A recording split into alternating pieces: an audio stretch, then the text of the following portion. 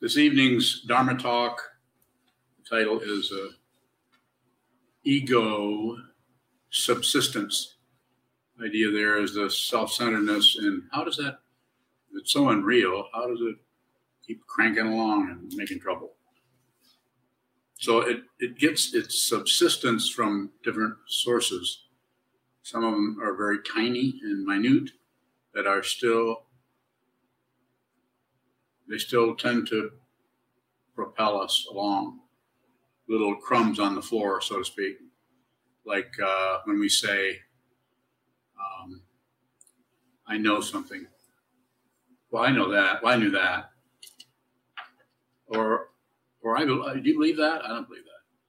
Or, well, I believe that. Anytime you assert anything, and it's not necessarily to be corrected, as you've heard me say 1,500 times, is about observing that enough so that eventually, through observing that, you actually begin to see the connection between the production of I know that, or I don't know that, or any kind of, begin to see the connection between that and that which is feeding off from that, which is the self-centeredness or the imaginary self, or the subjectivity that thinks there's somebody here and there's a bunch of stuff over there, simply put. The larger payroll check for that subsistence comes in the form of beliefs, strong belief in some particular thing, ongoing part of your life. You just believe this. Sometimes we'll hear people say, well, I've always believed that. We'll hear people say, well, that's the way I was taught. I mean, as if that means anything at all. I was taught that, so therefore I never question it. And the other one is opinions, concepts, locking down on anything, so you no longer have to give it a chance, have any openness to it, or give it the benefit of the doubt. See, is that substantial there? How is that being supported? How does that come about? So in other words, investigate. This is what the idea of sitting meditation, practice of training the awareness to see deeply into something. Something arises in your mind stream, as you've heard me say many times, perhaps, listen much. Don't accept it, don't reject it, don't look away from it. So don't believe anything that arises. And also don't disbelieve it. And that's takes quite a bit of perception, quite a bit of receiving what is being produced by that aspect of the consciousness that is kind of a knee-jerk and kind of based on hope for better things and fear of worse things. So you can't get rid of those things. I'm not saying you couldn't put them on the back shelf for 3 weeks, 3 months, maybe for a long time. I'm not saying you can't change the dynamics so you don't have to look at that anymore. It's called ignorance. There's all kinds of ignorance. There's a deliberate just ignorance. And then there's the distracted kind of ignorance that takes us into something else. And then there's what's called in the traditions the ignorance born within, which is the basic situation of ignoring. It might take a while to even see that that's occurring. You might never see that. You might just have thought patterns about it and wonder what that is about. So it's not about changing that so much as trying not to do that anymore. Don't believe, don't disbelieve, don't look away or distract yourself. As you've heard me say lots of times, when I say don't do that, I know you can't do that. But if I say don't do that, then your awareness will be drawn to, you kind of see the way in which you do that. And so that is kind of maybe a roundabout way of getting you to actually look at the function of ego, which grasps, rejects, and shuts down. If you go in there and try to just not do that, you see that doesn't work. Now, there are techniques and practices that you can practice that will give you the illusion of control, will give you the illusion that you're, what do they say, master of your fate or whatever. Illusory. So it seems to be important to not only see the self-centeredness in ourselves, possibly in others, or the other-centeredness, however you want to say it, but it seems to be important to see the way that gets some subsistence, some kind of a payoff somewhere that keeps that going. And those are very subtle. Any kind of dynamic, any kind of taking a position on anything, though it may be relatively correct, and that quite often is where the self-centered mind goes to stop any kind of inspection going on, stop any kind of awareness looking deeply into something. We'll even hear words come back, well, we know that's true. Well, of course that's true. Well, everybody knows that. Knowing and not knowing seems to be is quite an interesting area to look at what you know and what you don't know. And it's not that we don't know things, or not that we aren't aware or don't know other things. It's just that we use that dynamic, the relative truth dynamic, to build up some kind of identity that is a relatively, you'd say temporarily dependable, because we could count on that. We know we have our reference points. Again, coming back to, it's about awareness. It's not about getting rid of anything, being better, being smarter, being more insightful, being more enlightened. Though, if you work on training the mind, in other words, seeing the way in which the mind is chaotic and untrained and is randomly pushing on this and pulling on that based on hope and fear, right and wrong, up and down, back and forth. If you just watch that movement without interfering with it, just watch it, then you begin to see where it's getting its subsistence from, how it's actually managing to continue to ramble along, even though you get insight into this is unreal. I don't really know this is true. I don't really know something is true or false, or doesn't particularly need our attention.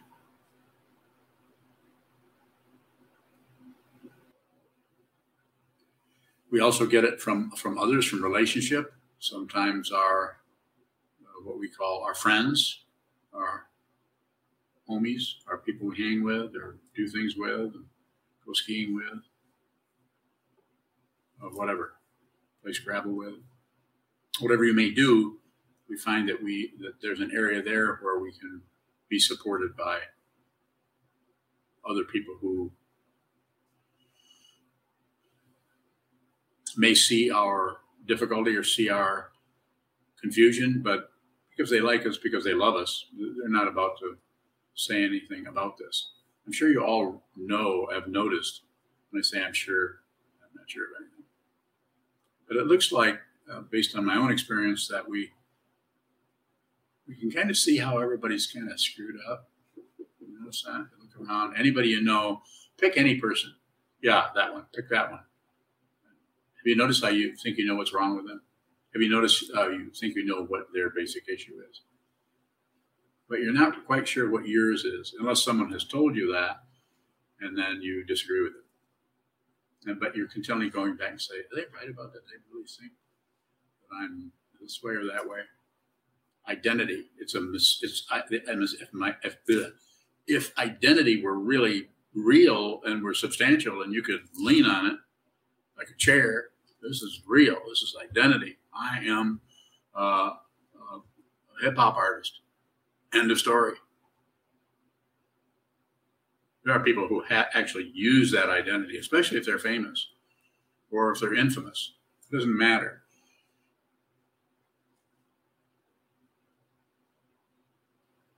But sometimes we tend to get our identity from others.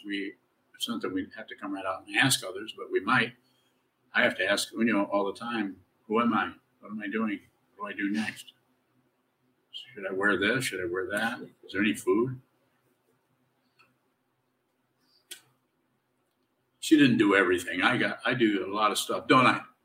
A lot of head nods, 5 or 6 heads nodding. So again, take it back to square one. It's not about getting rid of any of that dependent origination or any of the interdependence and so on. It's about being genuine. And it's about being very, very aware of the way in which you are dependent on relative truth for the this whole body-mind complex. A human being, you have to have a job. You have to have some way of feeding yourself, shelter, and so on. So there's some kind of relative thing going on that needs to be looked at closely, but not added on. Not adding on, not taking whatever's happening there and taking it off on some other kind of a philosophical binge about the world and about yourself and about what you should do and what you couldn't have, what you should have done, and you've missed your whole life. And if you've just done this differently, you have not made any mistakes. You should ask questions if you don't know what I'm talking about. You've not made any mistakes. You're exactly where you need to be. You're right here. One of the most important things that has ever happened to you, not because I'm such a sweetheart, but because you're actually listening to someone who is endeavoring to talk to you about the nature of your mind. It is not separate from anything. You're not a separate being. It's just an incredibly, incredibly intense illusion, which we take where? Lifetime to lifetime to lifetime. Is there anybody going from lifetime to lifetime? No, there isn't anyone. It's the illusion of someone doing that. That's what's going. The illusion. Find out now, before this body-mind goes away. You hear me say this over and over again because I'm old and I'm probably thinking about that a lot. God, what if I'm not here tomorrow? Then what will I do? I see a few people smiling. So, yeah, I wouldn't take it too seriously. I don't do much right now, so I won't be missed. That being said, what is my basic message here? My basic message is train your mind. Whether I'm here today or gone tomorrow, or whether I know or whether I don't know, or whether you believe what I'm saying or disbelieve what I'm saying, I'm only saying one thing, and I'm turning it all over to you here. You can have all of it. Train your mind. Don't take another step. Don't think another thought. Don't eat another some more without training your mind. Find out who you are. This doesn't mean you can't have fun and do other things, do all kinds of things. I'm not trying to stop anything. It's the ancient form of this because human beings were so terrified by their situation of not knowing what this was. They went into intense kinds of almost militaristic, macho kind of training, fasting forever, never eating anything, trying to starve themselves. There's even sculptures of the Buddha where he's all in the 6 years that he spent with the other ascetics. I think there's 5 of them. Finally, he broke away from them. And it's not that that's wrong, because without that, causes and conditions, we wouldn't have this situation. So apparently, there wasn't anything to correct. He needed to go through what he went through so that he could teach, so that he could present the Dharma of everything is dependently arisen, that everything is in a state of distress, that if it's alive, then it's nerve endings. Difficult. Don't have to get rid of it. If you have questions, I'd be happy to respond to them. Hold on, bowing. Okay. All right. Is sitting the only way to train your mind? No, it's a way. More if you have it. Come and get me. So it seems like here, sitting is the main practice. So when we're studying and doing forms and interacting, are we also training our mind? Yes. And it's a different level, a different area for each person. And each person, the way they're working with their mind is different, or different combinations of the simple idea of passion, aggression, and ignorance. But there's all kinds of areas of it. Some areas where what is really emphasized in a particular person's consciousness is ignorance. Right? Another one might be more passion or more aggression, or all the other things that show up. Pride, shame, jealousy, different nuance of the same situation, pushing, pulling, and shutting down. But the mind training needs to be done the way I see it, having looked at this for a while. The way I see it, there needs to be some time where you're just sharpening the awareness to see clearly, and that means watch what moves, which is called Shikantaza, or meditation practice, awareness practice.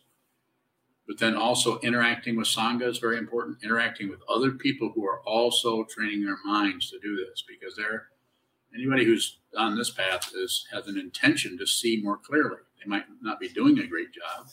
Their particular karma might be taking them through some kind of a hell realm. Some people have different kinds of karma. Interesting thing about the Sangha is it include. So unless you're a Dharma teacher, you don't have to train your Dharma brothers and sisters. Don't train them. Just being around you is enough training. You don't have to tell them. Leave that up to the person who shows up as the teacher, if anything is to be pointed out. And then, you had a further question? Oh, yeah. Are you done? You never say that to a teacher. Oh. Are you done? At least say it more sarcastically. Okay. Did I miss answering your question, or? Well, no, but I had more, but I was trying to wait. Oh, you didn't succeed, did you? No. You said, "Are you done?" Yeah, I'm done. Go ahead. No, I forget. That sounds like me. I get to do that. You're too young. Is it possible to train your mind doing everyday activities outside of the formal forms? I doubt it. I'm not saying it can't be done, but if it happens in that way, it's probably because of the activity that was done in an apparent other lifetime. It's pretty hard to just live and do this. I'm not saying it can't be done, but it's unlikely. Even the person who goes off into the woods and decides they're going to train their mind all by themselves, the very nature of what they're doing is to separate themselves. So a little bit of separation is good. I think just walking away from a group of people, sit down, face the wall, that's enough.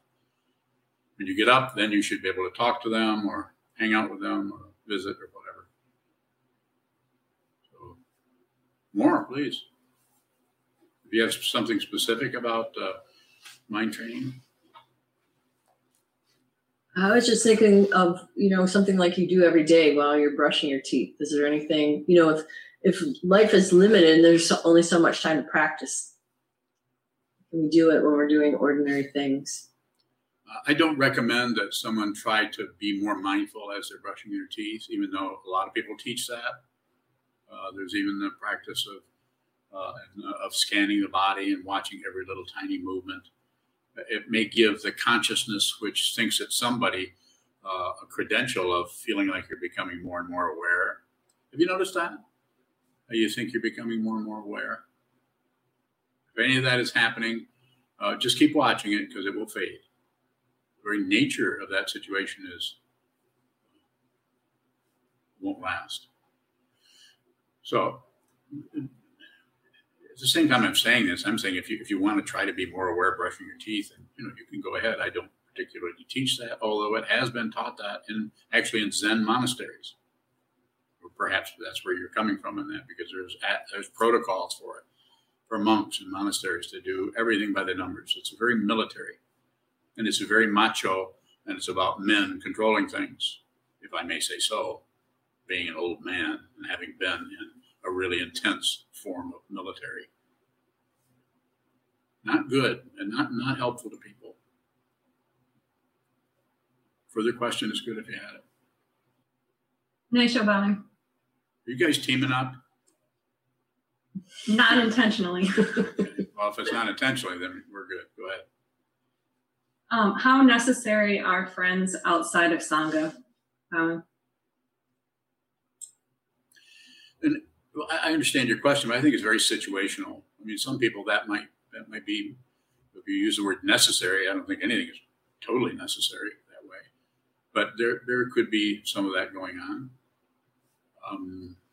And there's all different levels of Sangha. There are people who may meditate. There are people who seem to be more clear than, you have one person next to you that meditates all the time, and they're very difficult to talk to or relate to. They don't maybe realize it because they're probably blaming you for what's going on. but meditates a lot and a lot. And another person who never meditates, but they're just a real easygoing, friendly, kind, considerate person. So that situation shows up. And as far as friends, we gave a talk not too long ago about the different kinds of friends. The friends where it's kind of a trade-off is I won't point out your faults and I'll be really nice to you if you don't point out my faults. It's kind of a trade-off. But the spiritual friend is not particularly going to buy into your baloney. They also might just watch you for 4 or 5 years before they lop your head off. And I don't mean literally lop your head off. They might come in after that aspect of your mind that thinks it's somebody who's so sure of themselves. More about that if you have it, especially in the area of friendship. Nice showing.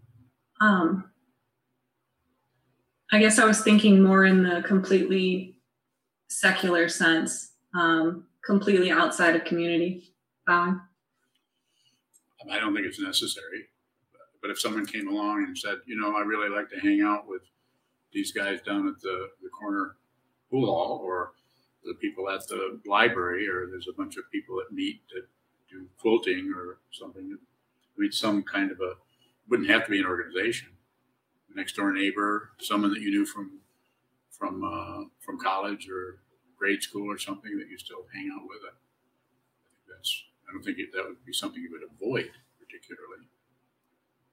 So I think it's very situational in that regard. The best, the most helpful to the spiritual path would be other people who are practicing, including the teacher. The teacher is also part of Sangha.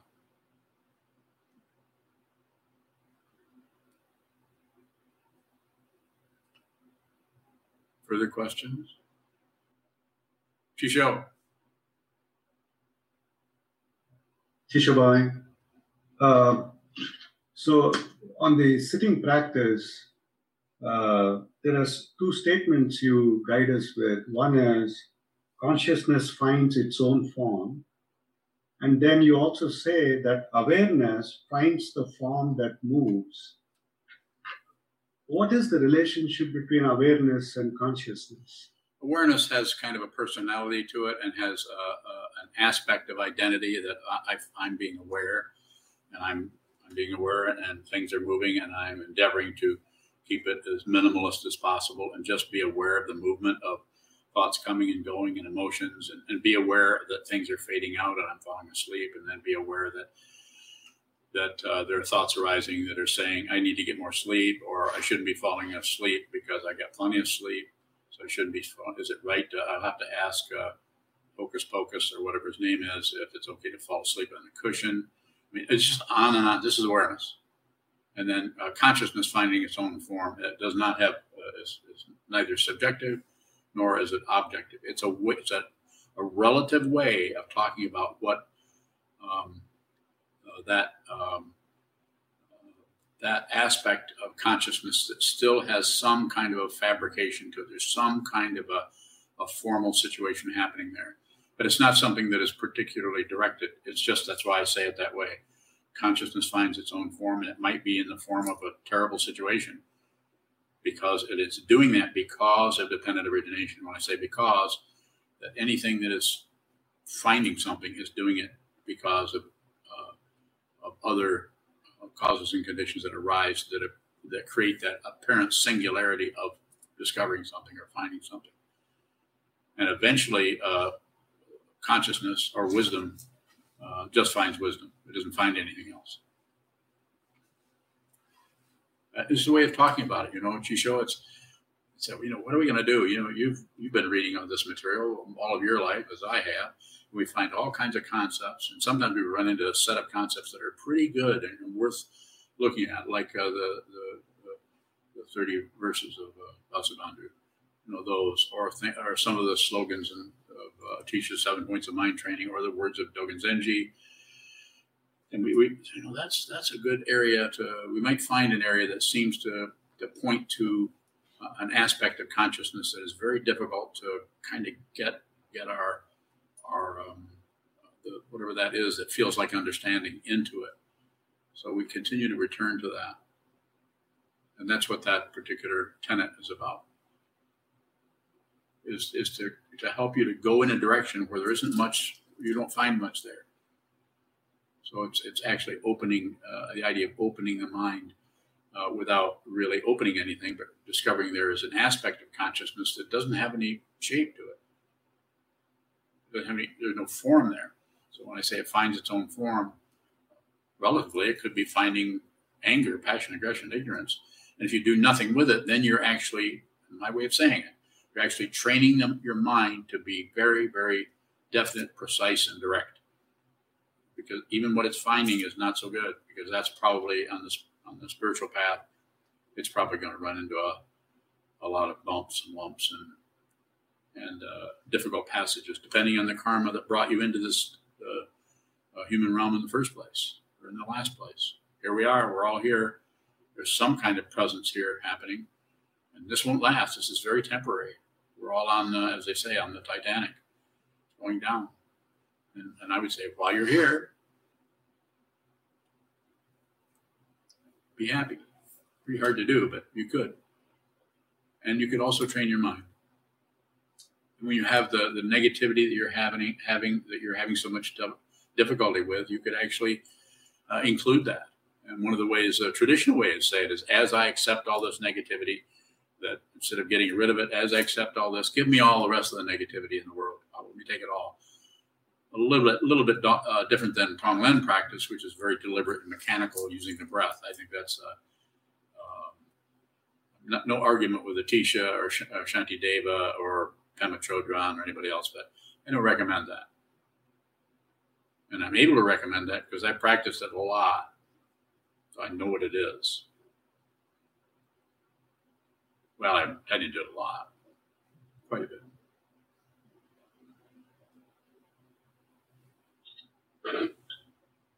So go ahead. You said A little louder. Consciousness finds its own form. Does awareness find anything? Awareness just receives. Awareness is an aspect of consciousness that, like if I move, there's some kind of movement. Like I can move my awareness from the color of the mask you're wearing over to the movement of my hands, or I can move it through auditory to the sound of the exhaust fan on the other side of the room, or I can move it again through sight to watch Unyo's pencil move, or my own hands move. And I'm just saying it's everywhere. And what we do with the awareness is we localize it somewhat. So if something's moving, what I say is if you're sitting still, all of your senses are open, and there's nothing actually physically moving in front of you. That's why we use a wall, because a wall is so sacred. Sit down, hold still, and then watch what begins to move in any of the sense fields. And that movement, watching the movement move away and come back and show up and rotate or whatever, by doing that, the awareness itself, that aspect of the consciousness that normally is ushering in and out thoughts and feelings and emotions and judgments and evaluations, and it's just totally in cahoots with the thinking process. The thinking process has all kinds of pockets and baggage and everything, and it just loads it up full of awareness. Whereas this is about sitting down, putting down your bags, and allowing that awareness to arise on its own. And so it's too early for consciousness to find its own form in terms of your understanding of it. But it's always doing that. It's just we don't see it because we're shut down. We're shutting it out. We're protecting ourselves from to protect the self-centeredness. More? Is it awareness that sees consciousness finding its own form? I don't think so. I don't know what does that. It's more distant than awareness, because awareness is, the way I talk about awareness, it's about the object that's arising in the awareness, so that you can begin to see that awareness is more like an open dimension or open space. So just like consciousness, it's interesting because consciousness is not something, and yet you can move it as if it were something. It has a kind of a feeling of being something. Like if I move my awareness from my visual perception, I'm looking at the green color of your mask. Even though my eyes aren't moving, if I take my awareness and change the focus of that, or the receiving end of the awareness over to auditory, then I hear the fan. And when I do that, I also am aware that my registering the presence of the mask color sinks down, just like everything else. Anytime you start to focus on one thing, you tend to ignore everything else. So focusing is situationally is going to need to occur, but it doesn't have to be employed all the time as some kind of lockdown on something. Further questions? Could we hear Sokuen's question again? I tried to get her to speak up, but she just shook her head no. Can you remember what your question is? Yell. The first one was about what Can you hear her? Finds. Can you hear her? Goes on bowing. I can hear her. I was just curious about her question. It was kind of complicated but interesting, so I was wondering what that was. Well, then you should be able to remember it yourself if it was that interesting.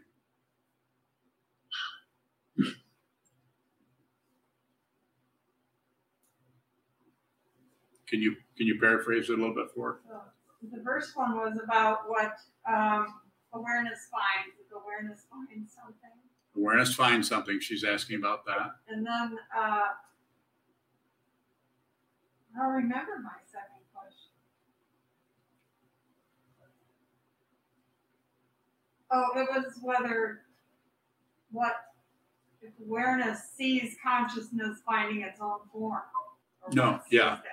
If awareness sees consciousness finding its own form, and I said no.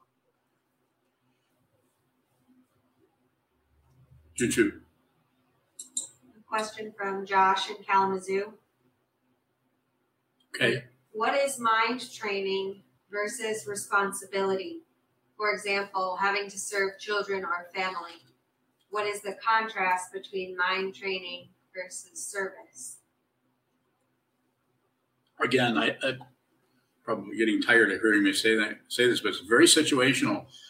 Some people really need to pay attention to the service situation that you're bringing up. I don't know what that is. If I were to know more about it, I might be able to say, maybe give you some more helpful feedback. But less is better, unless it comes to meditating or training your mind. But that doesn't mean you can't take care of children or whatever the obligation may be, unless it's 24/7. You can't. Then I don't even know how you can even come to this Dharma talk. You're that busy. But find some time. Sometimes it's different with each person. Sometimes if a person just sits for 5 or 10 minutes a day, that's probably enough. For someone else, they really need to sit a lot longer than that. And it's not. If you sit 10 minutes and somebody else sits for 3 hours, your 10 minutes might be doing more to sharpen your awareness than the person who's sitting for several hours. And I don't say that. I don't say that the person who is sitting for several hours is doing something wrong, and the person who's sitting for 10 minutes is doing something extremely right. It's just that you can't find the parts and pieces of all of that situation. It's dependently arisen. The only thing you can do, if you hear what I'm saying and it resonates at all with you, it may or may not. I'm not here to promote it other than saying I think it's a good idea to train your mind.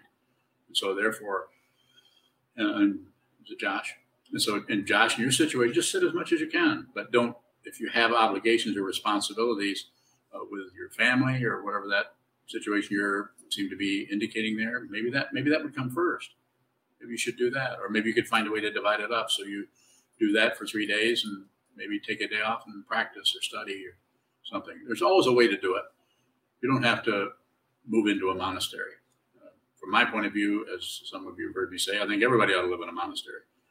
Everybody ought to meditate, train their mind, but unlikely that that's going to happen.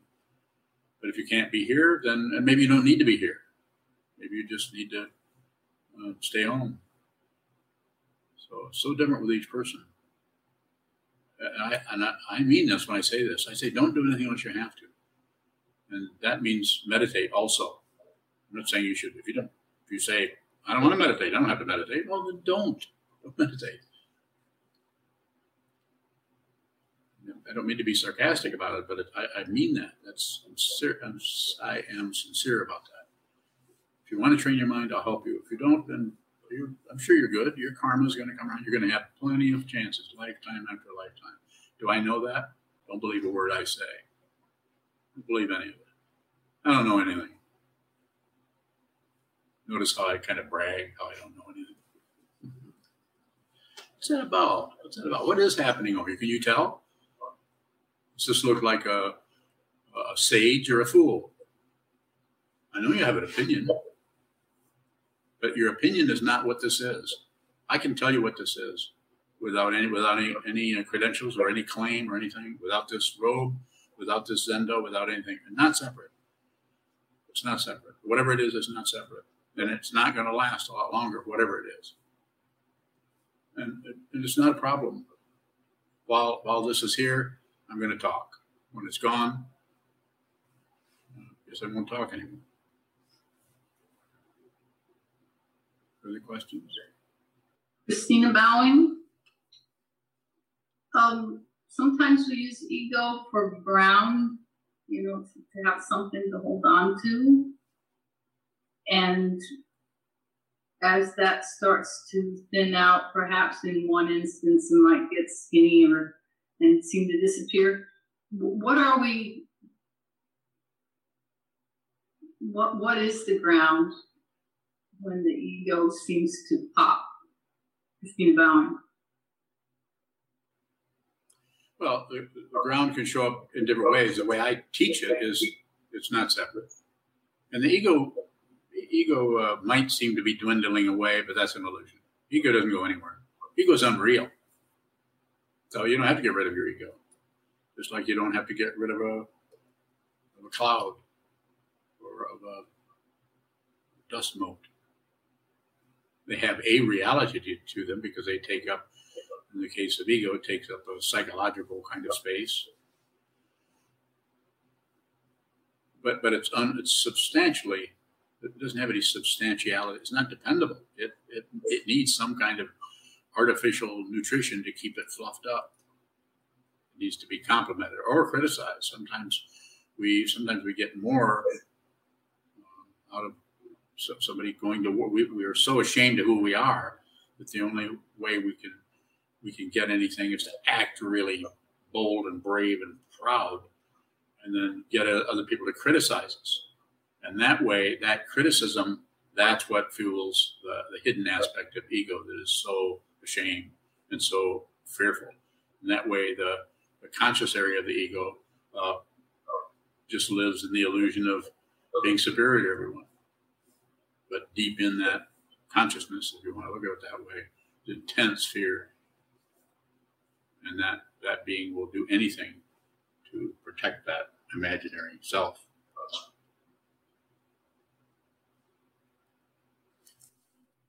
One more question? I have well, yeah, go ahead. Go ahead, Christina, and I'll get Giazon's after I respond to yours. Go ahead, please. Is the ego comprised of the 5 skandhas? Christina Bowing.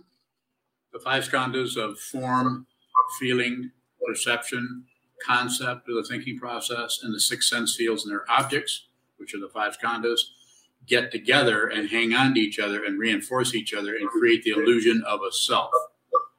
But if you see that there is no self, there's no solid self in the skandhas don't go away.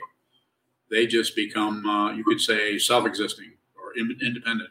Form is form, fine. Feeling is feeling, fine. Albeit very intense. Perception is perception. Thinking process, there's no thinker. The thinking process is finally liberated from the tyranny of a thinker. That way you get to think anything in any direction. And if there's any little bit of ego there, it can get terrified by what runs through the mind stream because he thinks, they think there's somebody that's thinking that. There's no thought, such as someone who's clear. Every thought is welcome because they no longer belong to anybody. that doesn't mean there's someone who's reading your mind. But if you're standing in front of someone who's clear, they don't need to read your mind. They can see what you're up to. So the idea there is to see what is true for yourself. Just because a person is able to see that you're attached to yourself in some way, if you don't give that person permission to help you, even if they're your teacher, if you don't really give them permission, they'll just wait and wait until you're ready for some actual feedback. I know I had a couple of teachers like that.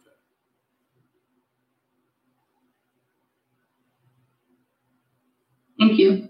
Thank you, Christina. Go ahead. When we see the thought that we know what's wrong with somebody else, is that pointing us to something in ourselves? Probably a little bit.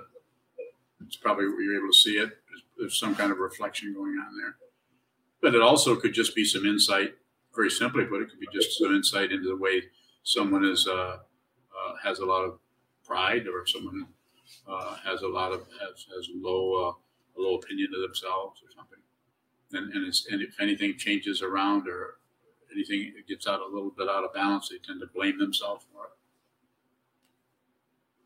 And either way, if the person may see it, they may not, but you might see that and watch it, but you're not in a position where you can say anything that will be helpful. But even saying something about that before the person's ready to see it themselves, they have to see it themselves. Even the teaching person can point directly at it. And if the student person is not ready to really receive those teachings, they'll hide out from it. I know I've done it. I have vivid memories of walking right away from the teachings because I was just terrified. On the one hand, I was terrified. On the other hand, I was very lucky to meet such a person.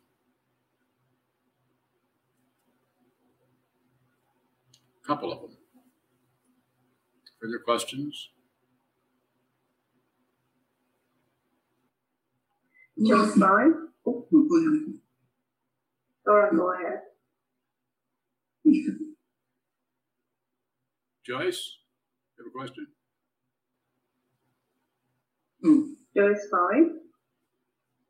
You often talking about no separation, and I'm just trying to see if I understand properly.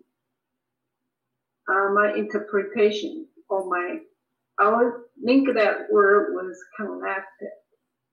So like I would say, I connect to the mountain I have been, I connect to the plants in my yards, I connect to my parents, both passed away. I connect to you, all of you in the Sangha. I connect to the stones and rocks. Is that one way to say it's no separation, or is this just too superficial? Well, since you give me an either or, I'm going to pick one of them. Ready? Superficial. The fundamental, and when I say superficial, I'm not saying you're wrong. I'm saying, yeah, that we are connected. We are connected. But but to express it that way is to say there's some kind of individual that is connected to other individuals. And it's more radical root. It goes to the root. It's more radical than that. The understanding, the perception blows right through the layers of your skin, the rocks, the carpeting, the sky, everything. There's no longer a separate thing anywhere. You can't even hardly recognize the sky separate from the ground. You can't see one person as separate from another person. And yet at the same time, almost magically, you see the differences between people and you respect them. Respect comes out of seeing the truth. It doesn't come out of following rules or laws or obeying where the walls and barriers are put up. Very difficult situation, just like if you read our ethics in this monastery, the way they were set up by our Sangha, not by me, but by the Sangha when I requested that they do that. Set up a structure, ethical structure. It's about awareness and it's about respecting others, not about manipulating them and getting them to obey laws and rules. You're actually talking to adults rather than unruly children. So the idea of not separate, what you're saying there, that's a good way to start. You could say, but you have to go a little bit deeper than that. You could say it that way. Say that they're fundamentally even beyond our humanity, beyond the granite chunk of granite, beyond the palm tree, beyond the waves in the ocean, beyond that. And together with that, they're not separate. The waves in the ocean is an expression of a relative truth and ultimate truth. The palm tree is an expression. They're just showing up in different ways. But the hierarchy is hierarchy is there, but the most important aspect of seeing that is it is not separate.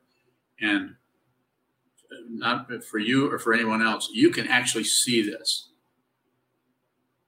You can see it. I'm not saying it's haunting you all the time, not separate, not separate, not separate. Oh my God, where's my eggs? Everything looks like the same thing. It isn't some kind of stupidity or craziness. You don't, as a Trungpa Rinpoche said, awakening or enlightenment might be a profound and fast change in your psyche, your way of working with the world, but it doesn't require an enlightenment ward. I don't know where he said that, maybe in Cutting Through or something. It doesn't require that you be taken care of. It's much more intelligent than that, but there's no one who is intelligent. There's no being who is more intelligent than anyone else is. Thank you for the question, Joyce, and thank you for helping me with it. Laura Bowie. Laura, go ahead. If there's no individual being here, my question is, who or what gets me to the cushion? And is it dependently arisen, or can we increase energy around it? Bowing. I think it's both. It's dependently arisen, and you can also encourage yourself. It's the fancy word for it would be a couple of words would be relative bodhicitta. In other words, the relative idea that things could actually be balanced and sane. The possibility of that. It's relative. Things could be more. There could be more equanimity. There could be more fairness among human beings and above everything in the trees, plants, animals, the world. It could be a better situation relatively. But ultimate bodhicitta is, or the mind of awakening, is to see that nothing needs to be done. That it's already the case. That it's already the great perfection. And if you see that, this doesn't mean you won't struggle with this or struggle with that or be irritated about getting a flat tire. It doesn't mean that relative truth has gone away. It's just seen in the context of the great perfection. As your emotions are, as a reaction to someone taking your parking place or running your keys down the side of your car, which occasionally happens to people because people are so terribly bored that they just want to destroy something and they want to hurt somebody. But if that happens to you, and it's not that isn't aggravating or irritating, but you see it in a not to be too romantic about it, but you see it in a great cosmic mirror. It's the tiniest thing is not separate from Andromeda, from the whole galaxies. Separated, yes. Thank you, Sokuzan. Thank you for the question. Suzanne. Is relative bodhicitta confusion?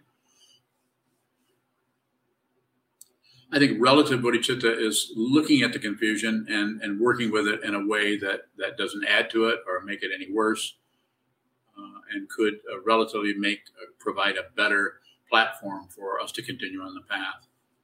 The whole the Atisha's 7 points of mind training. There's a whole 59 slogans in there. Some of them are absolute bodhicitta, some are relative. One of them is, of the two, keep the principal witness. Of the two, me and those guys, trust yourself. Don't believe it, but trust your own perception of things rather than others or other people or other ideas and opinions. And then that would be a relative one. And then an ultimate one would be treat all dharmas as dreams. Or the other way of saying it is remain a child of illusion. So everything you see is illusory. to actually work with that. Say, look at everything as so solid and see this is an illusion. So difficult. It's a slogan. It's meant to support you and help you. It won't do it for you. More? It seems like that thinking things could be better could slip really easily into like searching for results or progress. Yeah. So what's the distinction between those? But you would do that, but it's about being aware of that.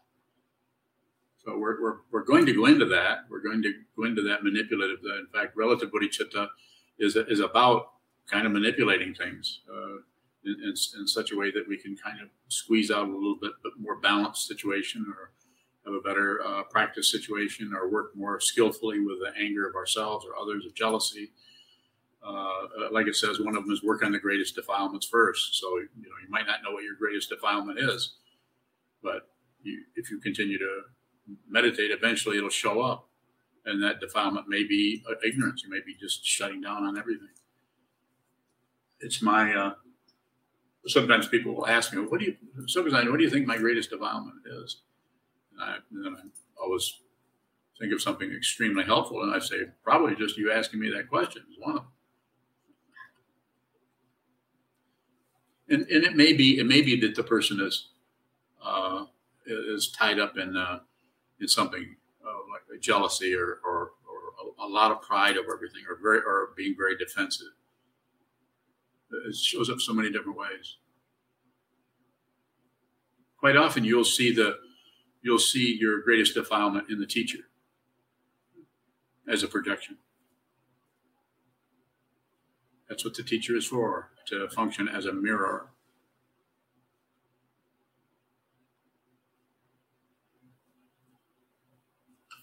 Choo-choo.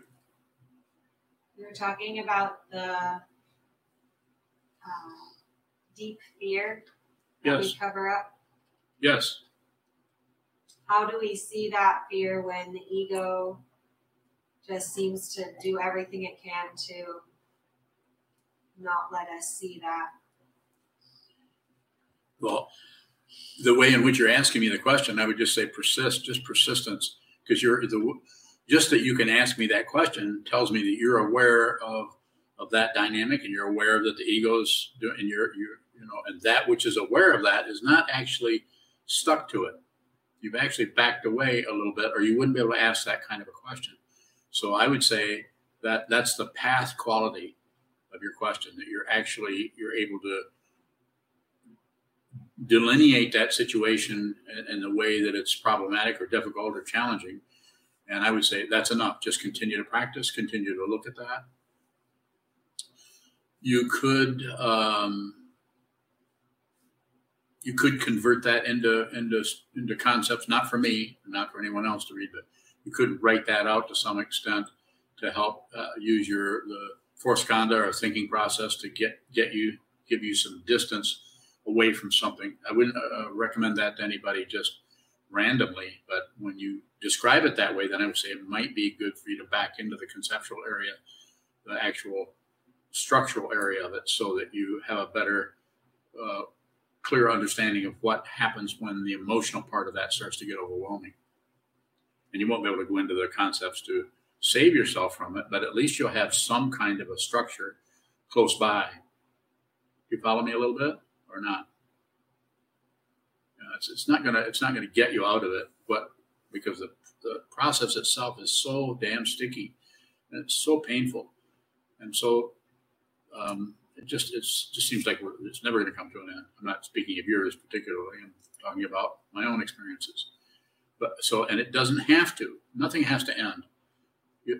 What has to be seen is that there's no one having this experience.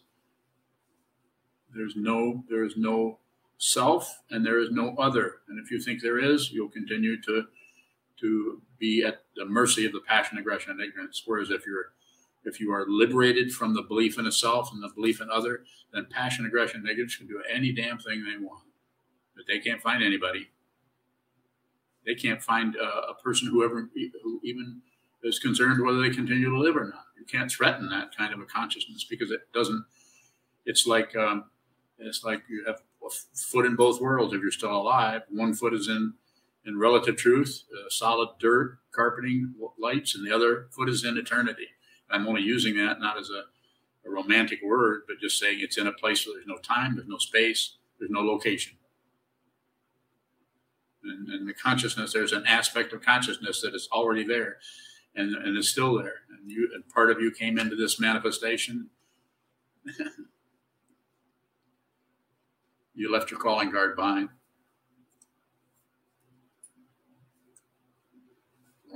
Any more? Have a little bit of time.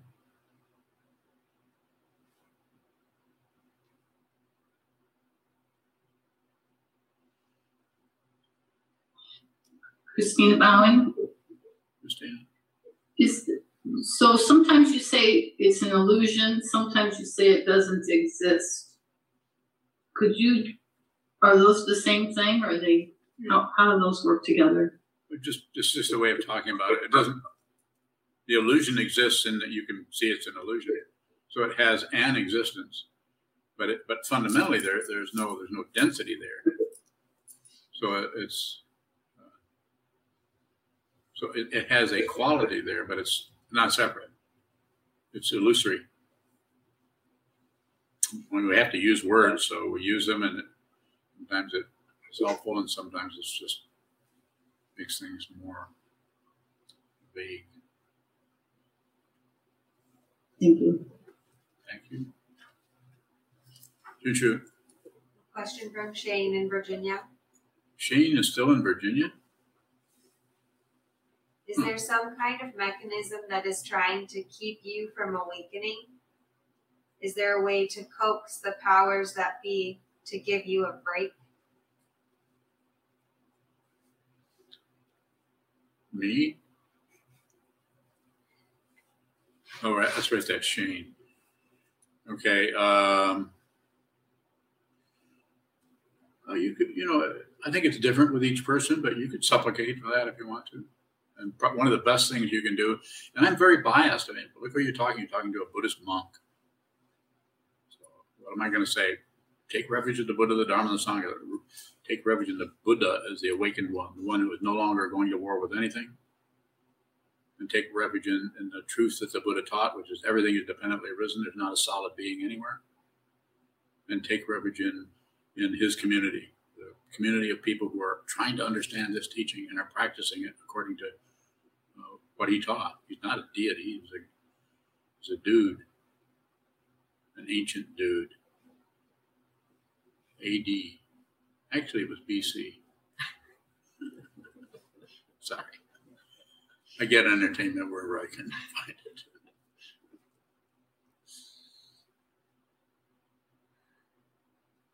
So that would be the only, I'm not saying there aren't other ways, but that would be a way to say, take refuge in the Buddha, take refuge in the Dharma, take refuge in the Sangha, take refuge in the Buddha, take refuge in the Dharma, take refuge in the Sangha. And there are, in ancient Tibet, they had people do that.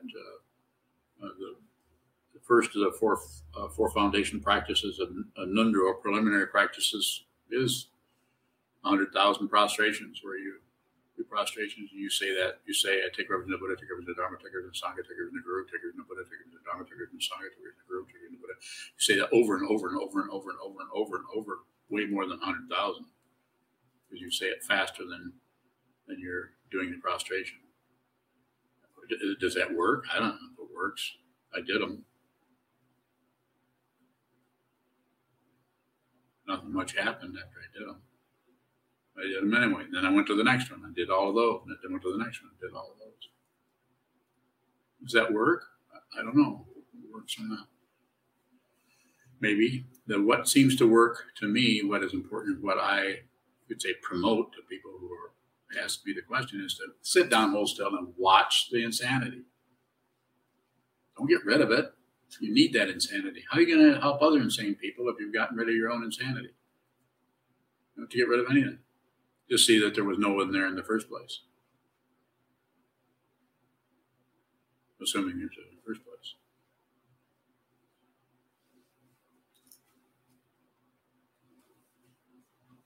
Mondo, you have a question? You know?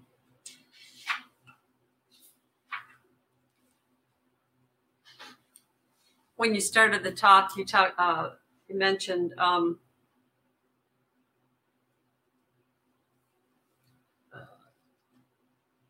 it was I think it's the process of the ego subsistence. So when we begin that, is there an expectation that something will change by sitting looking at the wall? Yeah. What about it? It's tireless. It's looking for some kind of reason to keep meditating. Does that become some kind of a goal then? You mean to keep meditating? And I think it kind of builds on what Shane was just sort of asking will it lead to enlightenment? Will it bring our greatest desire into our hands? No guarantee. Ask me a question where I don't have to guarantee anything.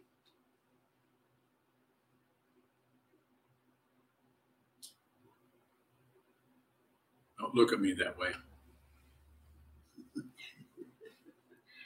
I'm speechless. I have no more questions. They dissolve. So the idea is just to make a determination. This is why we have things like a monastery, or the reason we take vows or receive vows is because it's just so hard to do this for any length of time without some kind of a strong commitment. And I'm not saying everybody has to do that, but you might. Seems to be necessary to go beyond the goal situation. It's just the path. It's just a path. Ground, path, and fruition. The ground of the threefold logic of the ground is suffering and difficulty and challenge and fear and the abrasiveness of just being alive, having so much difficulty. And the path is you stumble into the path of the Buddha's Dharma, and the Buddha says, life is suffering. You might say, I got that. And the cause is you want things to be different. I didn't quite see that. Say more. And the Buddha was happy to oblige. The Buddha said, you're nuts. That's what's wrong. Probably said it in Pali or something. But the Buddha said, no, this could come to an end. Four Noble Truths. This could come to an end.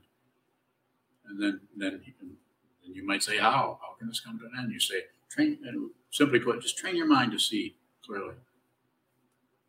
So it's kind of a simple formula, but it's vast and profound. And very rarely do human beings actually turn away from their everyday concerns, their mundane situations, sit down and watch the disturbance that we call self and other, the disturbance that we call me and that stuff. And we break back into the chamber of I don't know what you call it, the chamber of consciousness, which is just this. It's just this. Past and future are extra, something we add on. We break back into that. You do it by looking at a wall where not much is happening. And it opens up everything. It opens up time and space, and it's not some kind of a hocus pocus feeling. It's just that. You don't have any more questions because you see it. What were you looking for? What is this? It's not separate. You see it. Everywhere you look, you see you could say a part, but it's just you see yourself everywhere. You see yourself here and there and there. In others' faces. Even a person who's scowling at you and is mad at you. And you might scowl at them and be mad back because you're not trying to be somebody else anymore. You're all through trying to fool yourself or fool anybody. And don't misunderstand me when I say this, but if somebody comes and gives you a hard time, you could punch them. Unlikely, it's very unlikely, but those kind of emotions are always hanging around looking for somebody who's mad. Anger is not somebody who is mad, it's anger. Somebody who's mad is somebody who thinks they have anger. There is no being. Don't believe it, but check it out. Watch your own mind. Look at your own mind the way you keep creating, like I say, the title of the talk, ego subsistence, through little tiny things like little crumbs, like maybe I should do maybe. Well, I don't really believe little kind of conversations we have that continually provide little tiny networks of me, and my world, my stuff, and my everything. The interesting thing, if you see what this is, if you see it's an illusion, that stuff can come and go. You can have whole train loads of ego crumbs, and you won't mind. You can even eat them. You're no longer the imputation of someone else and some other thing is not there. So therefore, the contest is over. The war is over. You may still have really negative feelings. You may not, but you won't mind. This doesn't mean you won't have negative feelings or feel negative about your negative feelings.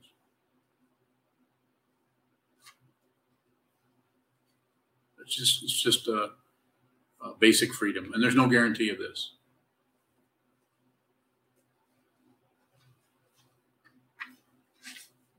I'll take one more if there's a question out there in Zoom land. Zoomology, zoomological dispensation. Maria Bowing, is ego a form of consciousness? Yeah. Would it make any difference if I answered that in a cartoon voice? I mean, it would affect how it showed up for you. Like if I said, yeah, but what if I said, yeah, it is. That's exactly what it is. Make any difference? Same words? It's unreal. Everything is unreal. And therefore, it seems very, very real. It seems very, very dense. And it creates incredible fear and anguish and anxiety. So I'm not mocking anything. I'm not saying I'm trying to turn the torture in the world into a cartoon. I'm just saying it has a reality that is incredibly dense. But you have to see, you have to bring your own, I don't know how else, your own attention, your own awareness into it so that it can begin to breathe, so that the whole situation of your mind starts to release its grip on its claustrophobia about there's no room. So yes, there is. There's lots of room. Maria Bowing, are other forms of consciousness less unreal than ego? Bowing. Give me an example. Maria Bowing, colors, shapes, whatever we see in front of us, our thoughts, ideas. Bowing. Okay, now the question was, are those less unreal than ego? Bowing.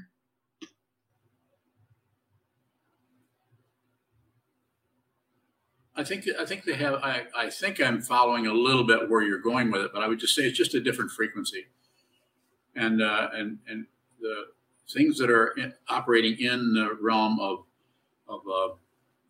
sound or vision or any of those other areas, those areas seem to have a kind of a frequency or a kind of a tenor to them that helps them to be stable, at least within that realm. Whereas the thinking process, because of the nature of consciousness, eye consciousness is, you have an eye organ, you have light comes from wherever light bulbs or the sun, hits something, bounces off, and then photons, I guess that's what they would call them, come in and then there's a whole network of nerves that pick that up and then turn it all into that interpretation. But that's all very affected by the biology that's even seeing that, as we know that animals, bees have a different kind of eye visual structure. So there's a lot of variation happening there. When it comes to the thought patterns or ego or consciousness, things that are showing up in that way, that is even more complicated because it doesn't have the physicality to it, like something in here in this that is localized in this particular realm. So vision, another way of saying it, or maybe it's not another way, but a way of elaborating a little bit. If we were in a different realm, vision would operate in a different way. It would still have it. You might even still have the other sense fields, sense of taste, sense of touch, sense of smell, but they might resonate in a different way with a different. One might be more powerful than it was, say, or than it is in this particular realm of desire, the human realm. I don't know if I responded to your question. I responded it in the way I understood it, but maybe I misunderstood it. Thank you. It was helpful. Kind of you to say that.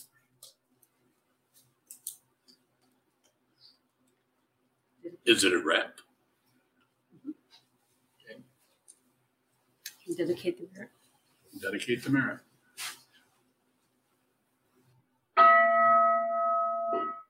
May the merit of this penetrate into all places, so that we and every sentient being together can realize the Buddha's way. Jiho-san Shi-Shi-Fu Shi-Son-Mu-Sa-Mu-Ko-Sa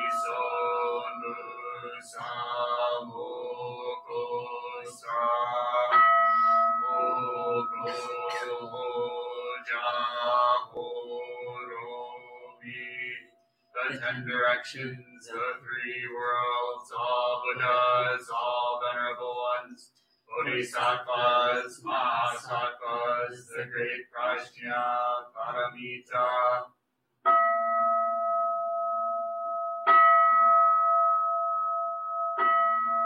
O Buddhas and Bodhisattvas of the 10 directions and the 3 times, please hear us. Please come down out of the light and protect Sokokoji Buddhist Temple Monastery, our Sangha, families, friends, and visitors. Heal everyone who is unhappy, sick, or suffering, and fill them with light.